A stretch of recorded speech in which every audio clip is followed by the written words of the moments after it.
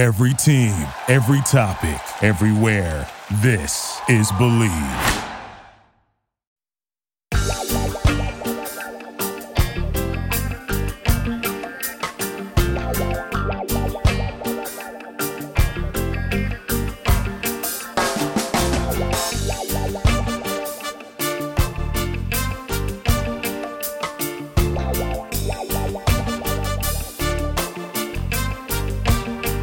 Hello and welcome to the Healthy Herb Podcast, a place of information and inspiration for the home herbalist. I'm Bridget Doherty of the Solidago School of Herbalism, coming to you from a bridged island on the coast of Maine.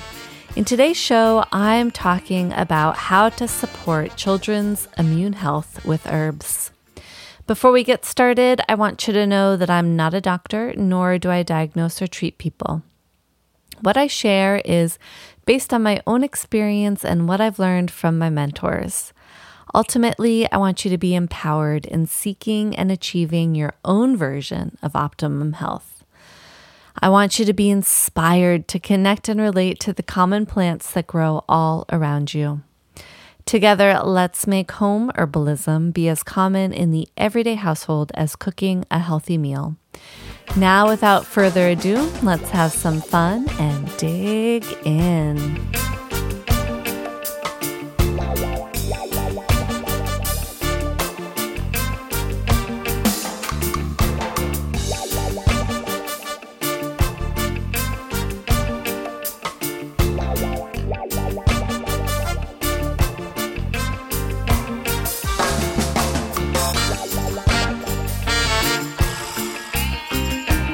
Today, I want to talk about ways that we can support the immune health both of ourselves and more specifically of our children.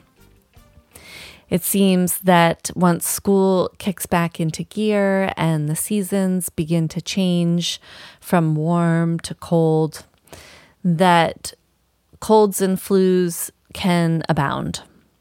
And what can we do to help support the health of our children, because they tend to get more colds and flus than we do because, they're still building their immune memory. And so they haven't come into contact with as many colds and flus that we have in our lifetime.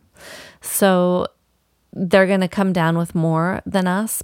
Not only that, but then if their immune systems are weakened, then those viral cold and flu can turn into or yield more longer-seated bacterial infection. So what can we do to support the immune system so that it can function properly, so that we aren't having these long, drawn-out illnesses after catching a viral infection? And what I'm just basically going to talk about some of the herbs that I like to work with and how to prepare them. And at first, I want to just a couple quick notes, basically that it's not a bad thing that if a kid gets a cold or a flu or some sort of viral infection. It's totally normal, and it's actually a way that their body builds immunity in time and a memory so that as they're older and they come into contact with the same viruses, that their body then knows how to fight them off and they aren't as susceptible in the future. So this is just a natural part of the learned immune system to form and to grow. But what can we do to support our kids while they are exposed to all of these? And, we have all of these, when we get a cold or a flu or some sort of viral infection, then we have all kinds of symptoms. And those symptoms are actually not necessarily caused by the virus itself, but they're caused by our body's reaction to the virus. It's actually our immune response, our own body's way of dealing with and fighting the virus is what gives us the symptoms that are uncomfortable. So, for example, a fever to some degree is actually important because, when the body reaches over 100 degrees, from my understanding, then it's very hard for the viruses to replicate at that temperature. So it will slow down the viral replication to allow the body time to figure out how to form antibodies to then fight the virus and eliminate it from the body. So fevers, I tend to have a pretty relaxed take on fevers. I tend to, unless that's super high, then we can find a way to try to lower it to some degree. But I think definitely monitoring fevers is really important so you can see the patterns, or, sometimes they'll get higher and then they'll go back down to lower, or they might, you might get a fever more often in the evening and the morning, and then throughout the day, things seem to kind of normal out. So there's definitely an ebb and a flow with that. We don't want the fevers to get too high because then that can cause some pretty serious problems. But if they're just kind of a low or mild fever, then I don't think, if we can avoid suppressing it, then I think, and from my experience, the infection will end sooner. But you also don't want to see your child suffer with a fever either. I think that's one of the hardest things as a parent, is when we see our children in pain or uncomfortable or in a bit of misery. and it's, we want to do anything that we can to alleviate that for sure. So let's talk about some herbs that are good to have on hand that we can incorporate into teas or smoothies or soups, or nourishing infusions or syrups that we can administer to our kids in a way that will not totally repulse them. However, I will say that, some herbs don't necessarily taste good, and some kids are going to be pickier than others. And it's okay that the medicine doesn't taste like candy. Like, I feel like modern pharmaceutical medicine, especially for kids, is so super, super sweet and so sugary. And it's, it's maybe easier to get it for them, especially because the pharmaceutical medicine would be super bitter otherwise. I think that it's also important, especially in the realm of herbs, that if it tastes a little funky or not super syrupy sweet, that it's okay. They just have to take a little bit of it, and if they can just kind of make funny faces through it, or if I take the remedy with my daughter, if it's like a really kind of not super tasty remedy, and then we can just kind of both make like ew, yucky faces together and be like, oh, that was horrible, but move through it, then it works out. And then once they notice and they see that, wow, like I actually feel better after taking that herbal remedy, then they'll be more likely to do it again in the future.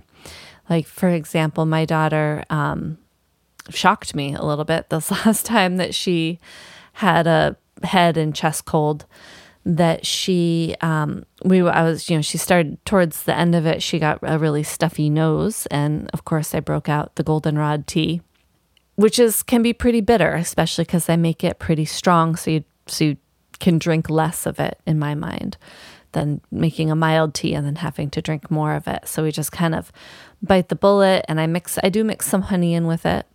It still doesn't taste great, but it takes the edge off. And, she was like, I don't really like it. It tastes pretty bitter, but I'm going to drink it because I know it's going to make me feel better. And I was like, wow, all right. Mom win. We like to hear that. So the more that we can foster that in our children, I think the better off they are for it, and we are too. So basically, a couple things, I guess, that are pretty obvious is let's limit sugar and candy when they're not feeling well, or just in general anyway.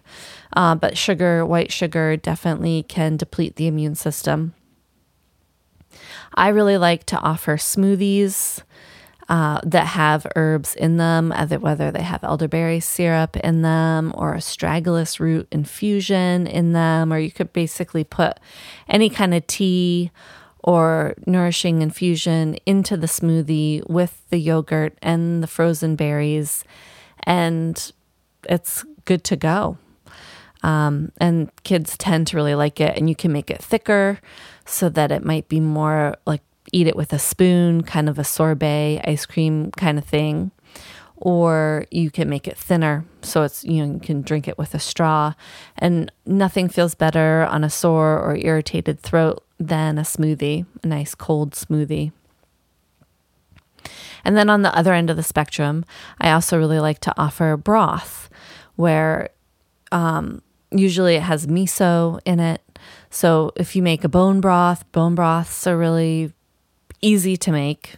If you just have leftover bones, like if you roast a chicken and you take all those bones and you put them in the crock pot, and then you put in some water, a little bit of vinegar, which helps kind of extract the minerals, breaks down the bone. Put in some garlic and some onion and some seaweed. And you could even put some, dried nettle leaf in there. Some mushrooms for sure, because mushrooms are really beneficial for the immune system. And then just simmer that. Calendula is another nice herb to put in there. Astragalus root is another nice herb to put in there. Simmer it for 24 to 48 hours, and then strain it out, and you can put it in ice cube trays and then freeze it. And then once it's frozen, you can pop the little frozen broth bouillons out of your ice cube tray and store them in a freezer Ziploc bag or something in the freezer. And then as you need them, you can just pull out, 2 or 3 ice broth cubes, and you can either reheat them just as a tea, to drink just out of a mug, or you can add them to make gravy, or add them to like a stir fry, just like one of them, just to put in some added nutrition. And then if you're using it as a soup broth, like say if you or your child is not feeling well and you just want to drink like a nice, warm, nourishing broth, but you don't want to take a day or 2 to make it, so then you can just thaw out or warm up a couple of the ice cubes, put it in a mug, and then I really like to add miso to it. So there's all different types of miso paste you can get. I really like the South River Company. They come in a nice glass jar. They have a nice variety of different misos, everything from light to red to brown. Lots of different ingredients in them, healthful ingredients. And for me, the miso, like, it can have some chunks in it. It can have like kind of parts of beans or whatnot. But I really like a smooth, clear broth of miso. So I'll take one of those tea strainers that would maybe fit over a mug that's mesh. It's like a big scoop that's mesh. And I put a big heaping soup spoon or tablespoon of the miso in the strainer, and so that it's sitting in the broth or in the hot water, but not fully submerged. And then I'll take a spoon and I'll just kind of press the miso through the screen and through the strainer screen, so that it will kind of keep all the solids behind and just like release everything that would just kind of melt into the water. And it's delicious. And you want to add that, after you're done heating the broth and it's starting to cool a little bit. You don't want to boil the miso because you'll kill the live cultures in it.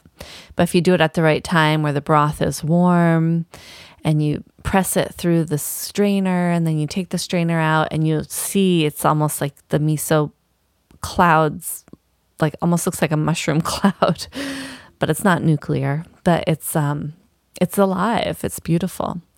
And that is really high in protein, really high in nutrients, and also very supportive to immune health in general.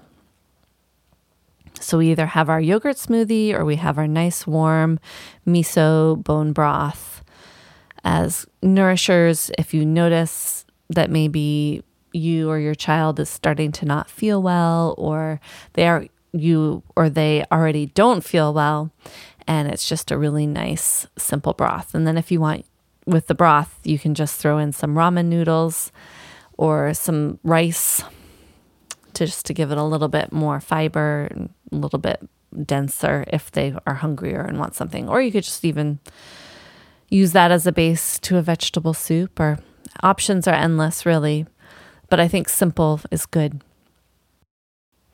They both the yogurt and in the smoothie and the miso in the broth, both support gut flora, which is really nice because that is one of our first lines of immune defense, is our gut microbiome. And so if that has been challenged at all, or if we are getting sick, it's always nice to kind of boost that up a bit, or at least support it. I would say the next herb that I really think of as a really nice tonic for the immune system, something that's going to build and support it so that it's healthier and more able to function when exposed to pathogens, and just able to more be on a lookout for pathogens. Awakened and enlivened immune system is astragalus root. That's always something that I like to have on hand, usually in at least 2 or 3 different forms. Right now I have astragalus root slices, astragalus powder, and astragalus cut and sifted root, all which I buy bulk online to have. And I'd like to take the astragalus powder and I'll put that in smoothies. I will take the astragalus, like the bigger root slices, and you can put that in a pot of rice that you're cooking, or you could put it definitely in the bone broths, or you could simmer it down just to make a really strong decoction with it. And then the cut and sifted astragalus, I like to make a nourishing herbal infusion with. It actually extracts really well. And so you weigh out 1 ounce of the cut and sifted root, and you put it in a quart jar, fill the jar to the top with boiling water, put a tight lid on it, let it sit on the counter for a minimum of 4 hours. Really 8 to 10 hours is best because it's a root, so it'll take longer to extract. And then strain it out. And it has like a really sweet, nutty, earthy flavor to it that kids tend to like. You can even take that astragalus root infusion if you want and put it in ice cube trays, and then use those when you're cooking rice or cooking anything. You just kind of take 1 or 2 of those and add it to the mix. Or you could even thaw them out and make a tea with them. Or you could use them as ice cubes because they're pretty mild flavored in with other beverages if you wanted, just as an easy access. Because astragalus is a pretty mild herb, and so it's an herb that you want to take over a long period of time to really get the full benefits of it. It's like, and it might not be the best right when you feel a cold coming on. It probably works better more preventatively. So starting now, cold and flu season, I'm really going to start having some astragalus at least weekly, or maybe more often than that. But it's just really nice to have on hand. And along those lines, another herb that I like to have on hand and to use in very similar ways is rose hips. And you can buy them dried bulk. You could also harvest them. You could harvest them now. I talked a little bit about them in last week's episode, and you can check out the Rose podcast. It's somewhere in the 30s, I believe, to get more info. But basically, rose hips are basically like a superfood, very high in nutrition, very supportive for building the health of the immune system in general. And I like to make nourishing herbal infusions with the rose hips. So exactly the same way as I said with the astragalus root, where you weigh out an ounce, you put it in a quart jar and boiling water, tight lid, let it sit for 4 hours at a minimum. Longer is great. Strain it out, drink it within a day or two. And that's pretty tasty as well. Now, also pretty commonly, people will make rose hip syrup. So instead of making the infusion, you would make a really strong decoction where you would simmer it down, so you have maybe the liquid, maybe you'd use twice as much liquid as dried plant material. So like a 1-to-2 ratio, and then simmer it down so that you simmer down so that you have the amount of liquid that you had. So say you had a cup of rose hips. So you put 2 cups of water, that's the 1-to-2 ratio, in a pot, and you boil it down, simmer it down maybe for a half hour until you have only a cup of water left in the pot, or it looks about like half of it's been used up. And then you take that cup of water, and if you wanted to make a rose hip syrup, you would then add another cup of honey. So equal parts honey to the decoction. And then you would take it by the spoonful and keep it in the fridge, refrigerate it when you're not using it. And then I also like to get rose hip powder, and I will put that in smoothies as well. And then definitely along the syrup line, now we're moving more into herbs when we start to feel like we're actually getting sick. And then I would reach more for the elderberries than the rose hips and the astragalus, where they're more, rose hips and astragalus would be more prevention. And then also as you're coming out of having a cold and flu or coming out of some sort of debilitated state, that you would then really start incorporating those on the road to improvement and the road back to normal, healthy state of being. And when I am sick or when my daughter is sick, then we really start reaching for the elderberry syrup. It's really nice to make it ahead of time so you have some on hand. Because when you start feeling sick, the last thing you really want to do is anything other than sleep. And really rest, I would say, is probably the number one important thing to offer both ourselves and our children when they're not feeling well. And I know for me, it's always a struggle because I'm, go. I have a set schedule, routine. I want her to be in school so that she can gain the most from it. And so that, because then I also have the pressures of needing to work. And when one of us is sick, it's hard. It's hard to have to stop everything and take time to rest, even though it's probably the most important thing that we can do for ourselves. And probably, usually for me, I know I will get sick if I haven't been giving myself enough rest. So I that's one of the harder things is like, okay, take the time. It's important. Just really allow myself to have the rest time, or allow my daughter to have the rest time, and not push her like, oh, you're probably fine. Like, just go to school. You're fine. When really it's like, okay, no, you're probably not fine. You're fighting something. And the best thing we can do for you right now is to let you just rest and stay home, even though it's like, it's hard for me personally to shift from a schedule and a plan and like make a change. That's my own personality, I guess. But it has to happen. And then even for an extra day of recovery, it's like, oh, well, you seem like you're feeling better. Why don't you just go to school? I got to get back to work. And then she's not quite fully better.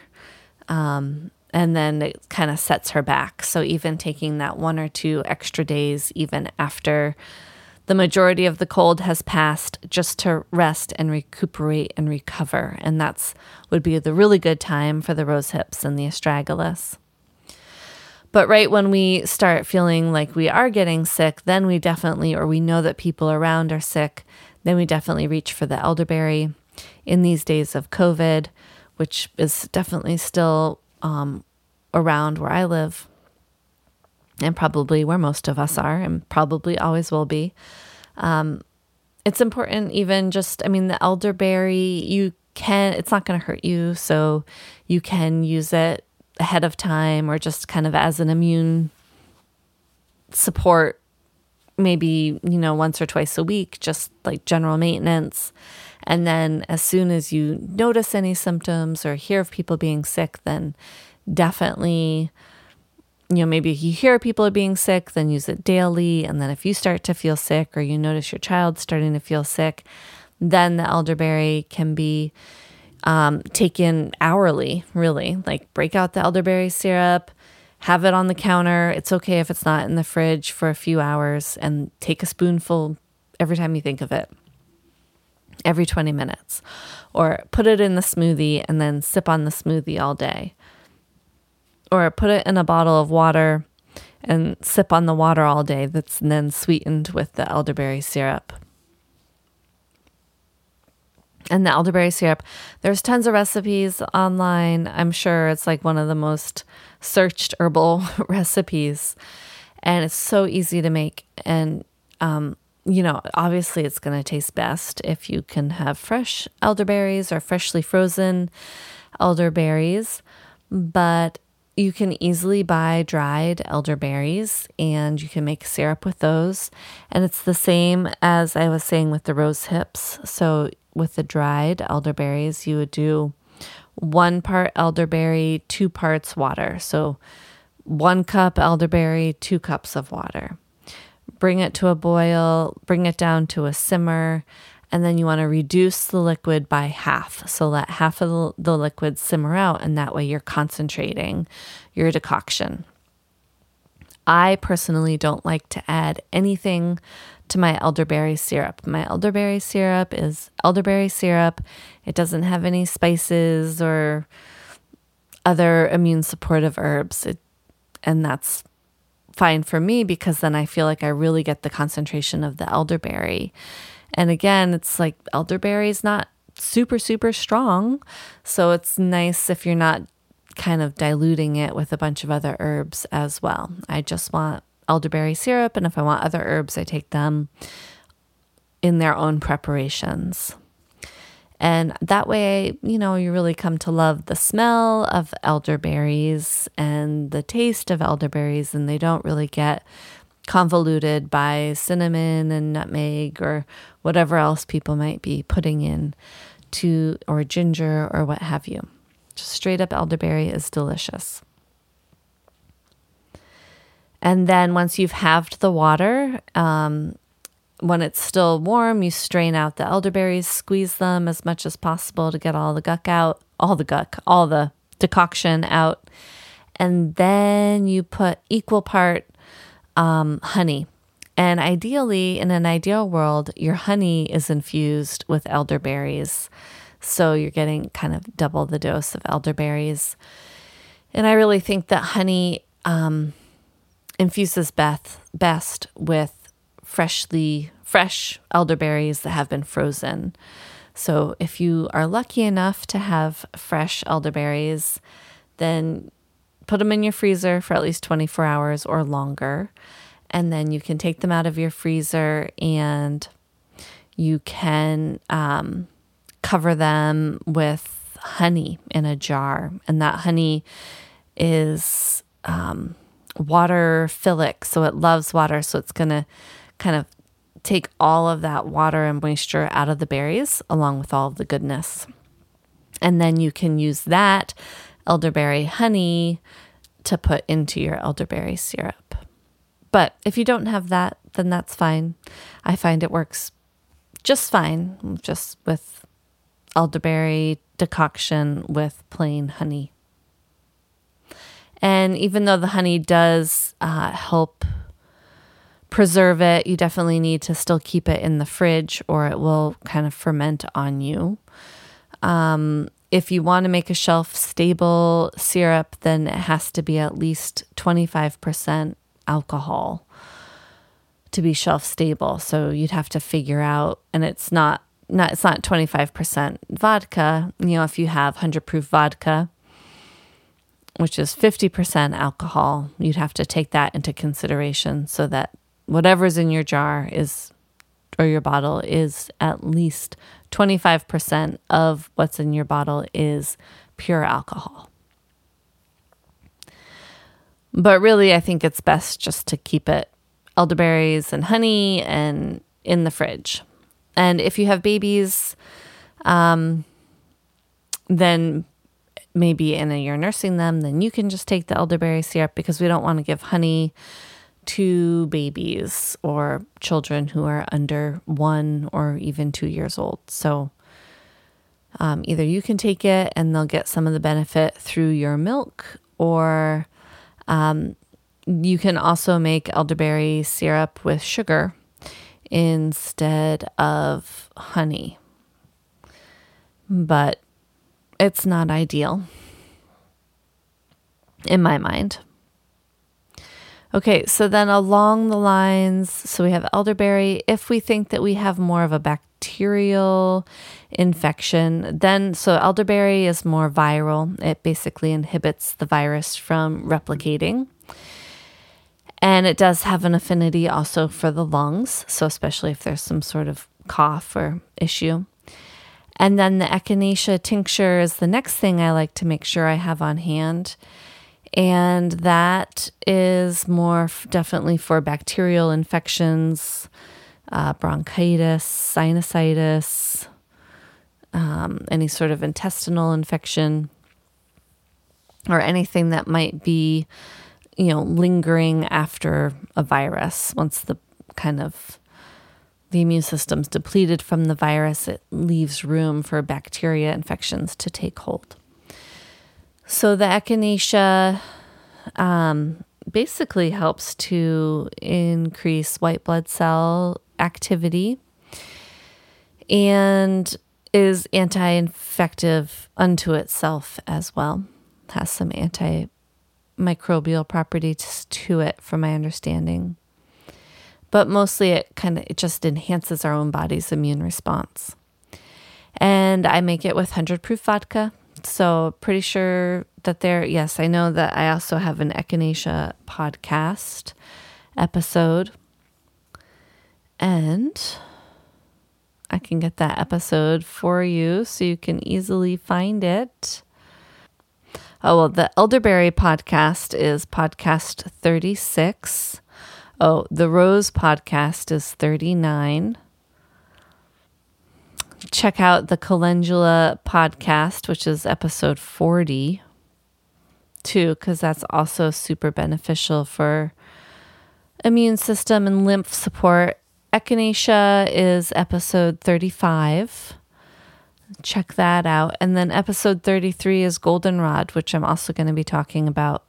And then episode 29, elecampane, and episode 28, bee balm.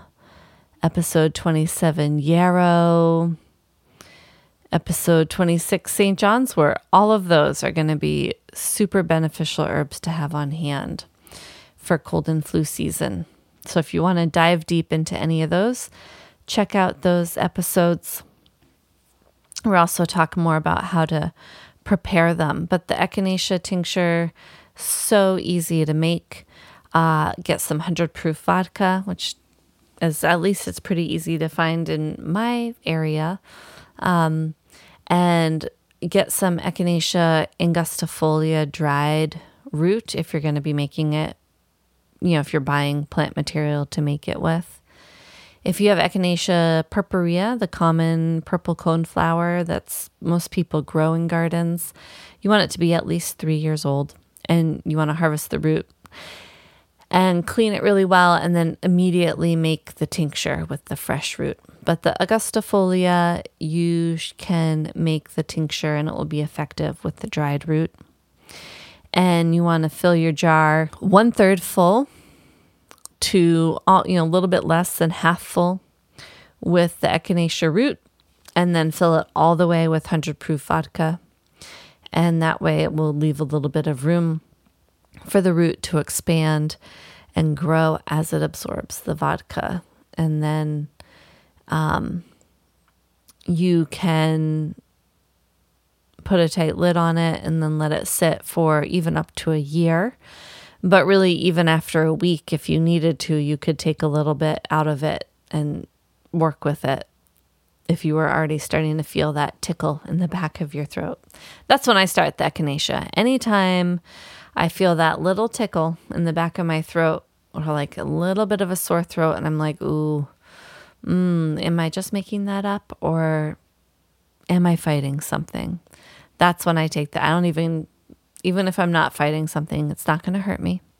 So I'll take a little bit of Echinacea tincture, I'll put it in the bottom of a shot glass, and then I'll fill the shot glass with water, and I'll just down the whole thing.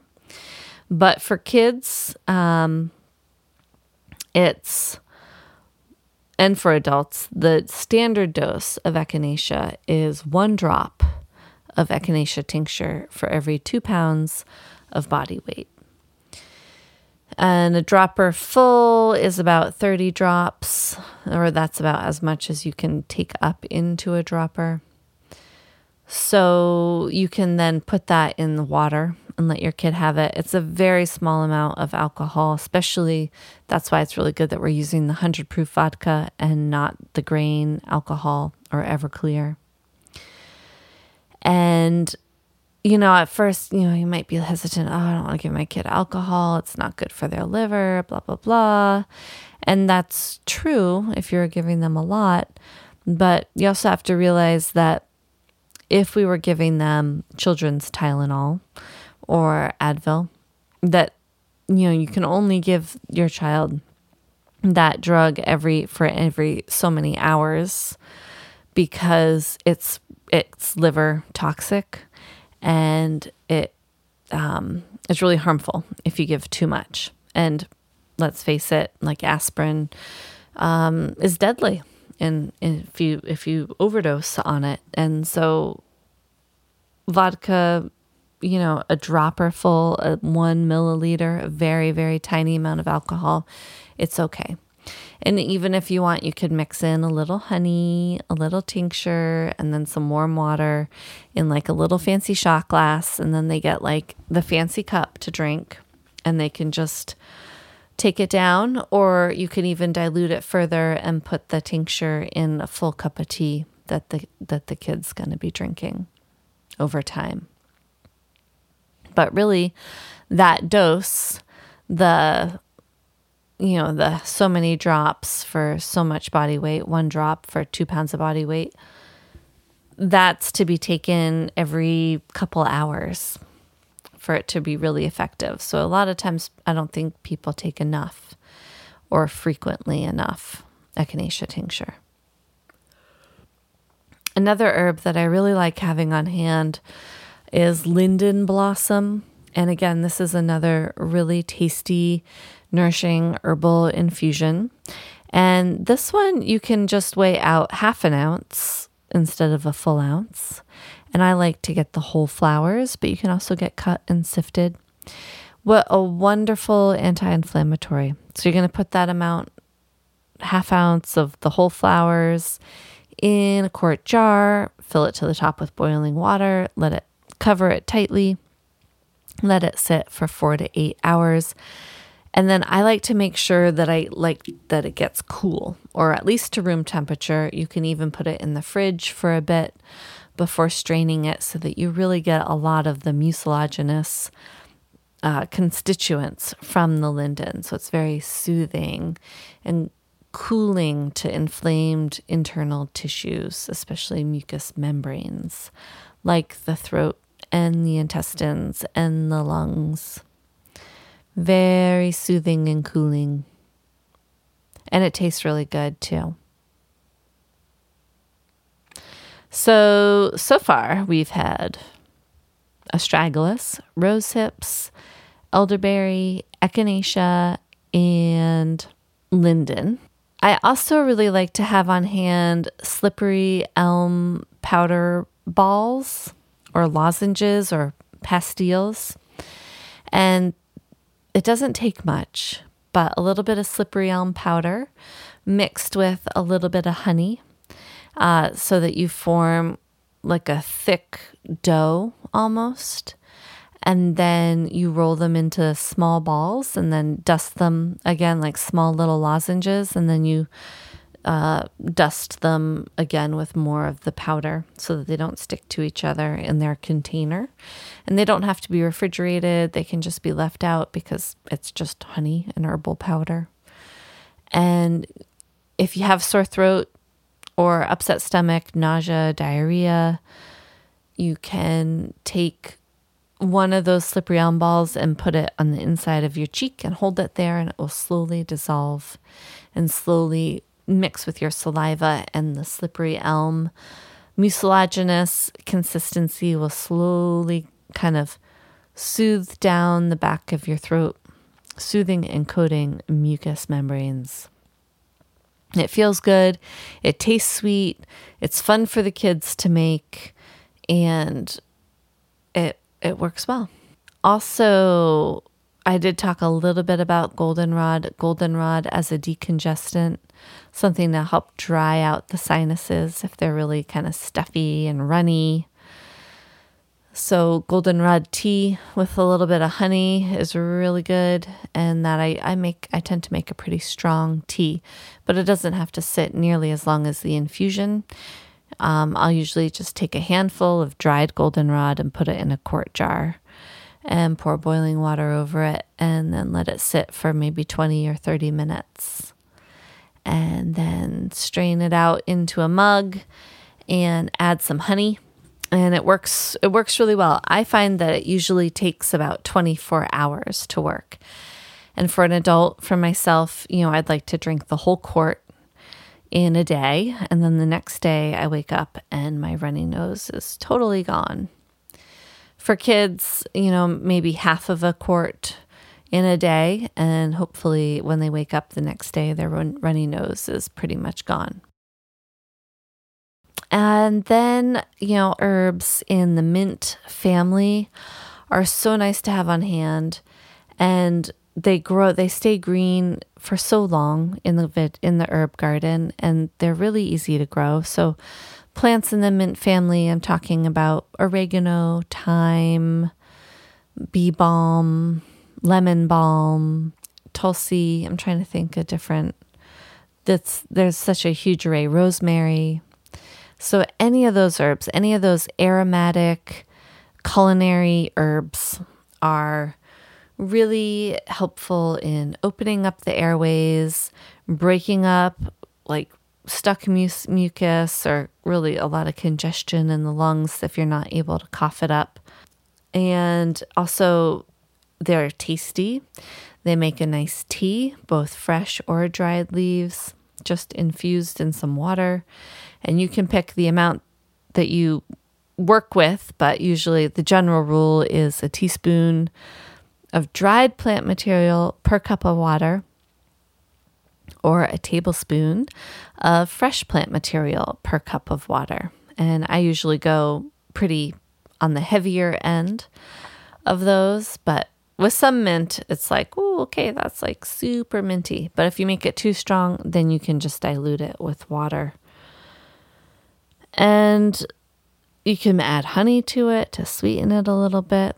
All of the mints are also really beneficial for soothing any sort of upset stomach as well, nausea, spasms, and they're just really nice. They're also all antimicrobial, fighting infections as well as opening up the airways.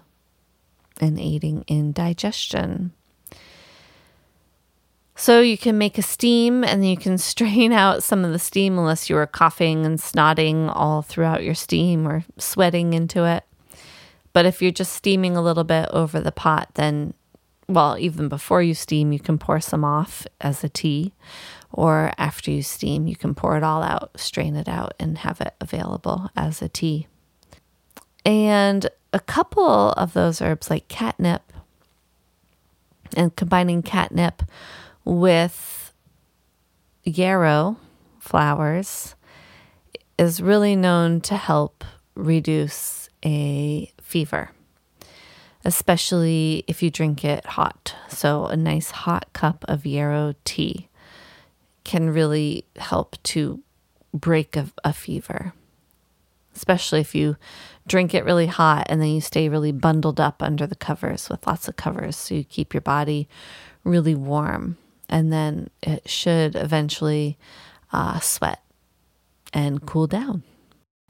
The other thing that I really like to do with all those mint herbs is to make an infused honey with them. So usually I pick one and I chop it up really fine as I can with scissors, usually just kind of cut little tiny, the edge off continually of the bunch that's in your hand, and fill a jar lightly full with that plant material, and then just cover it with honey, kind of stir in the honey, and then make sure all the plant material is covered and that there's not really hardly any airspace. So that's quite a lot. I mean, that's a really handy apothecary right there for you for a cold and flu season. You have your broth and you have your smoothies and your astragalus infusion to get you going, and your rosehip infusion. And those powders are in the smoothie and the infusions are in the smoothie. And then, you start to feel a cold coming on, immediately go for the echinacea tincture. As soon as there's a weird itchy feeling in the back of your throat. And then if it seems to like maybe it's taking hold or maybe it's a viral infection, then we're going to go right to the elderberry syrup. And we're going to start using that every hour or so by the spoonful. Or added to bubbly water or tea is nice as well. Or on top of oatmeal or on top of pancakes. And then from the elderberry syrup, okay, now the sore throat, that didn't work and the sore throat's getting really sore. So we break out our linden infusion and we break out the slippery elm balls. And that's like the next more mucilaginous next line of defense. And we are going to drink that linden infusion, which we're already drinking anyway because it's in our rotation of nourishing herbal infusions that we do on a daily basis. And we are going to have that slippery elm ball, and we're going to put it in our cheek and hold it and let it slowly melt and dissolve and just kind of coat the back of our throat.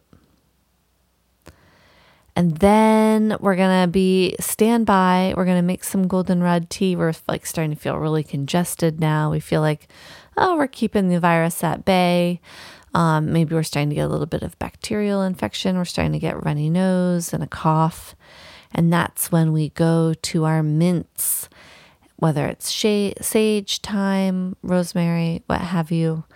And however we prepared them, if we're just going to make a tea with them, if we're going to take the honey that we infused and take a scoop of the honey with the herb material, put it in a mug and pour hot boiling water over it and turn it into a tea that way.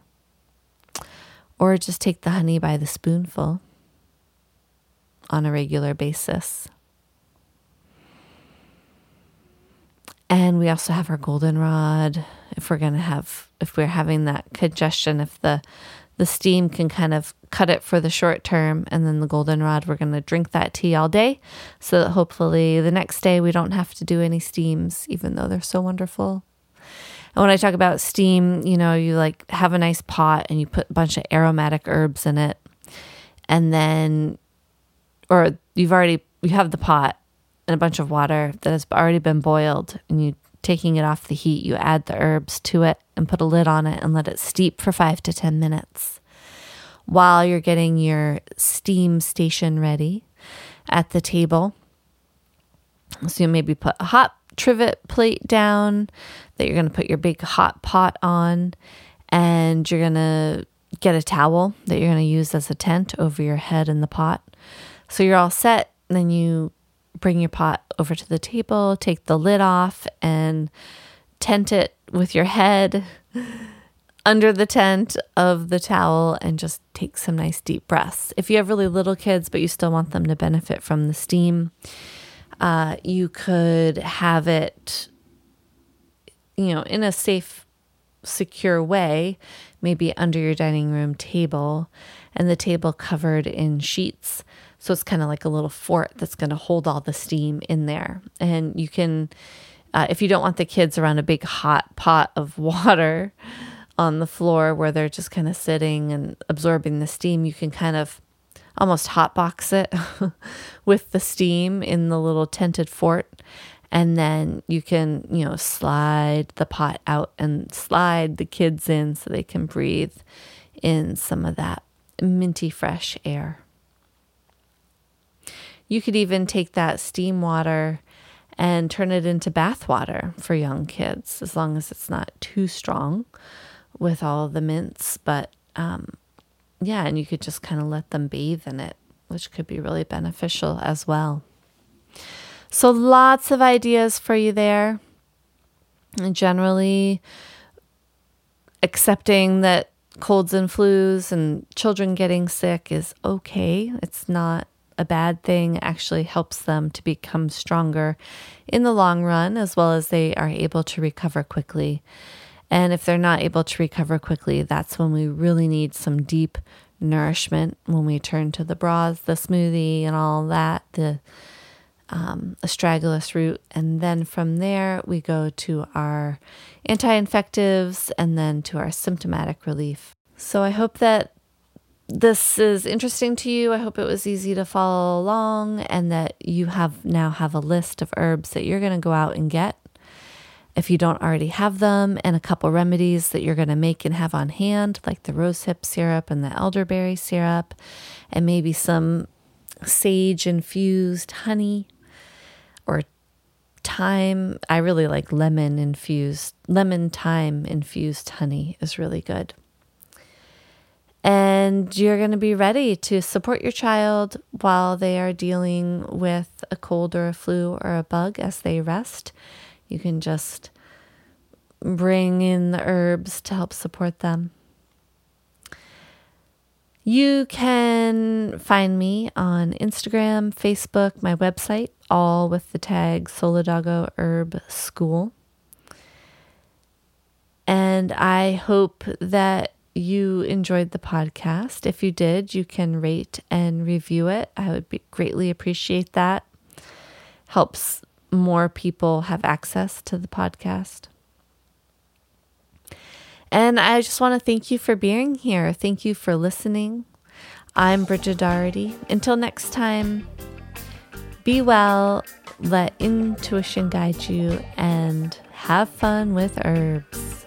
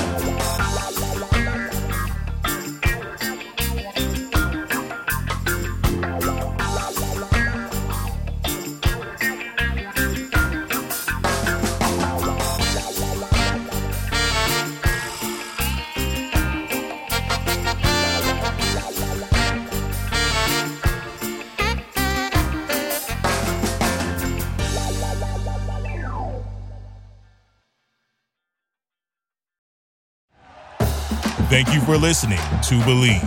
You can show support to your host by subscribing to the show and giving us a 5-star rating on your preferred platform.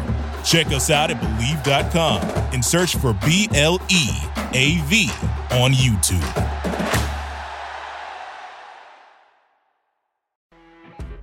You know when you're listening to a true crime story that has an unbelievable plot twist that makes you stop in your tracks? That's what our podcast, People Are the Worst, brings you with each episode. I'm Rachel. And I'm Rebecca. We're identical twins who love true crime cases that make you say, didn't see that coming, and we hate the people responsible for them. Listen to People Are the Worst now on Apple, Spotify, or wherever you get your podcasts.